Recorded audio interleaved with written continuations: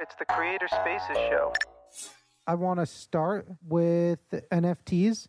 Yeah, no, I'm happy to. I've been studying them for the past couple of weeks, like pretty closely, and it's so interesting. And every conversation I've had about it with like regular everyday people has just been, what the hell is it? Yeah, to answer that question, what the hell is it? Yeah, so it's like, from my perspective, it's like hard to like dive down into what it is, because NFTs aren't necessarily like one thing. But if you want to get an understanding for what it is, it's really easy to think about it as one thing. And that one thing is typically like valuables or collectibles. And I usually use the analogy of art because that's just the most use case that comes to mind. And it's far and away the most popular right now. And that's where it's been the most successful. You've seen artists who made like the 6.6 million on a single piece of art through an NFT auction.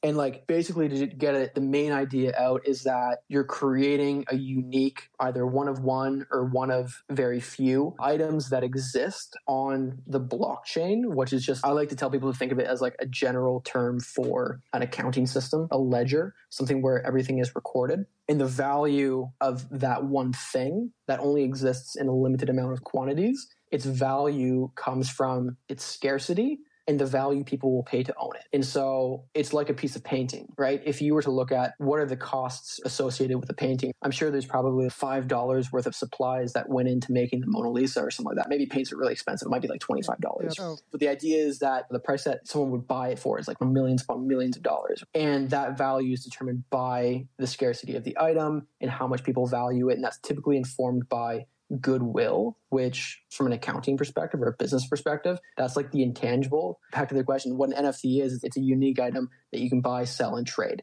And there's only a limited amount of them. And so you think about it like art, it's like buying a painting, a unique original painting. The biggest thing that people ask me about is like, okay, if it's a digital picture, a digital painting, or a song, can't I just listen to it? Can't I just watch it? You can, but you can also see the Mona Lisa whenever you want to as well. Or you can experience all these other things that are valuable and collectible, but it doesn't mean you own them. And so it's something that's like, it's not that it's hard to understand. It's like sometimes that is just like hard to accept because a lot of people can't imagine themselves paying 30 grand for a clip of LeBron James dunking in the NBA Finals.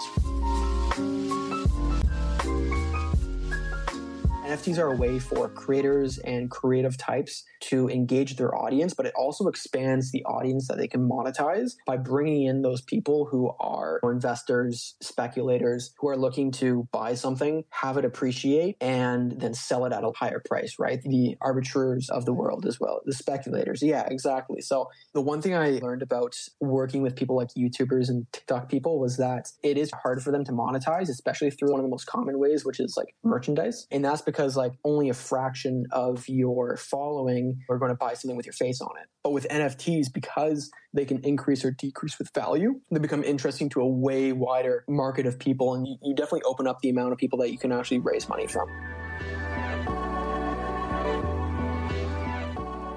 Let's say if you're a course creator and you want to make sure that your course is not stolen, can you use NFT to basically create a certificate of authenticity and then imagine a world where a website will only accept your course if you have that certificate of authenticity? Yeah, that's really interesting, actually. So NFTs can really be like keys, and there can be something on the other side of an NFT. And one of the things that somebody's doing, Justin Kahn, he is now becoming a content creator through YouTube videos, and he launched his own NFTs, and I haven't checked on them in a few days. But what they're doing, and this is like that issue where it's like, why would I want to own something that I can already publicly consume? The video is already on YouTube. I can already watch it. What's the point of ownership?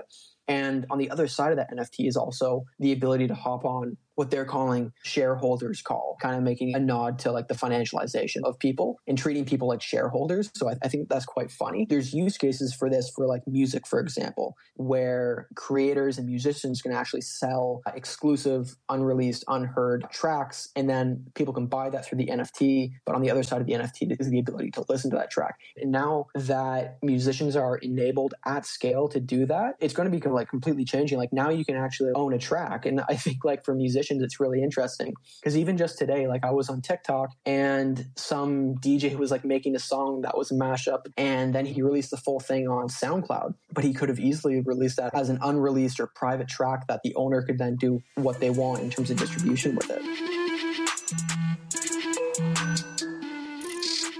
I think there's so many different technologies that are currently very nascent, right? Like they're super young and they're not like really adopted. VR and AR are still at that stage where they're like toys, and it's really on that community who is really into video games. They're the technologists, they're the early adopters. They don't care about bad experiences. Because one of the things that I realized, I'm like fairly new to crypto, and I wasn't really into the idea of buying crypto until I found out about NFTs. And it just seemed so interesting because I saw the connection to like creators and actually being able to monetize.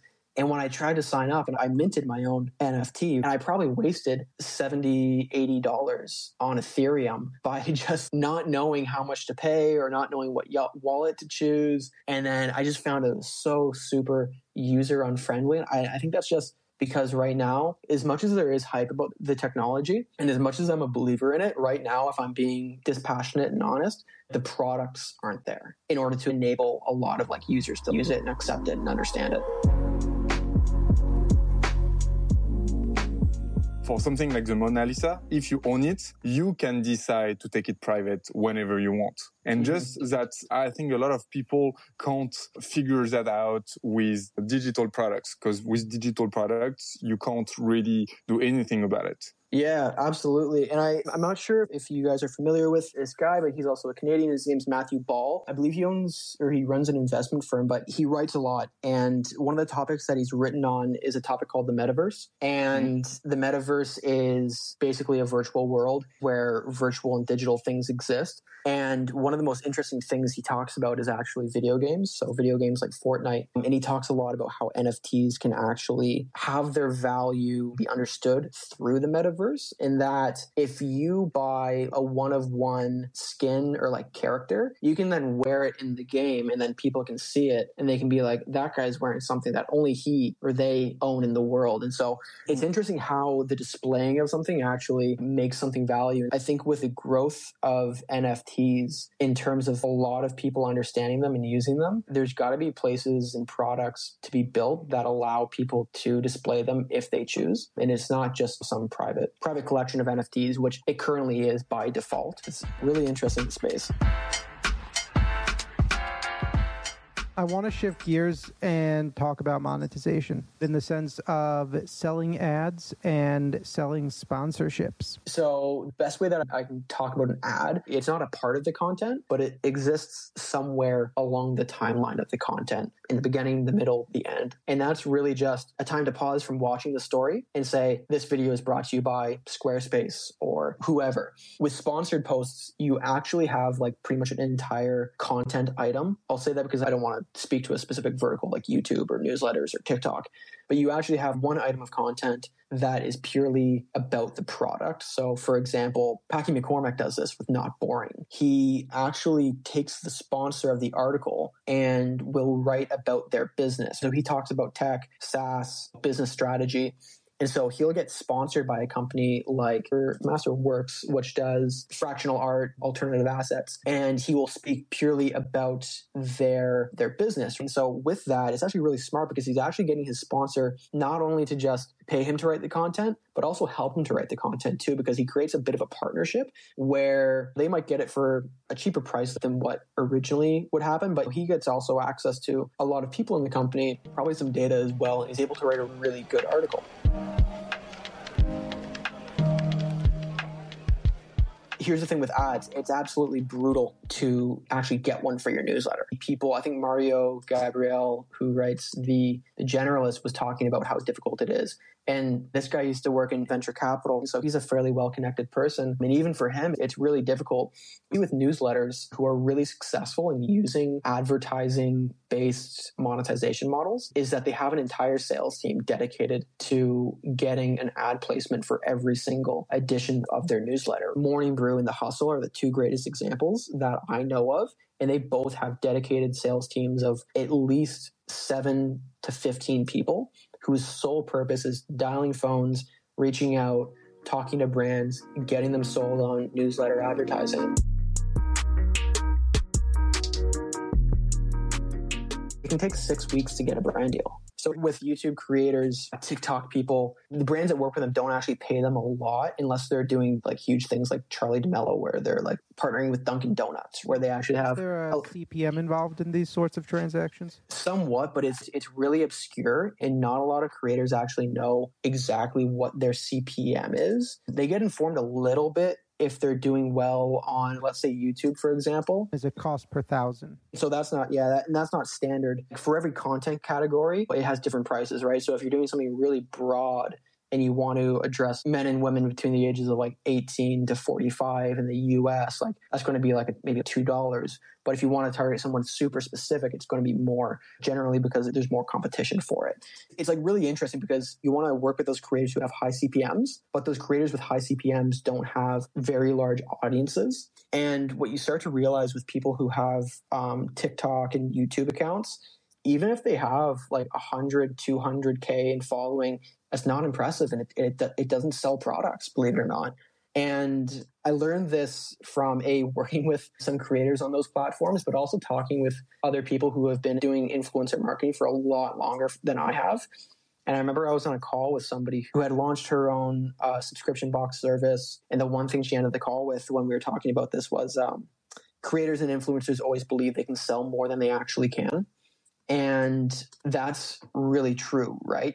And so if we contrast that to newsletters, newsletter readers tend to be a lot more engaged. And the newsletters that are like domain specific, the readers are a lot more engaged in the subject matter. It's not very surface levelly. And so more engaged buyers, more likely to actually sell products. And so you get a lot more ROI from a brand's perspective. So they're willing to put more money in.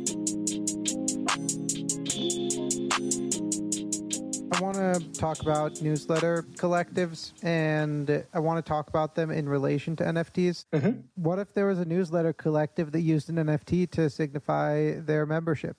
Yeah, so I think we were talking with like that key use case for NFTs. It's something that's going to work really well. And I think like, because right now like NFTs are super novel and unique. And when people see them, they go gangbusters for it, especially if you're a newsletter collective and that's your niche. That can be a huge part of a growth strategy or a go-to-market where it's like the only way to get access to this is through purchasing this NFT, right? The one thing, and to be honest with you, I haven't really explored this, but it's something that's really interesting is like, are you going to make enough money through the appreciation of that token? Because there has to be a scarce amount of them. And, the royalties on it from anybody who sells or trades one in the future. Are you going to make more from that as opposed to just charging somebody $10 a month?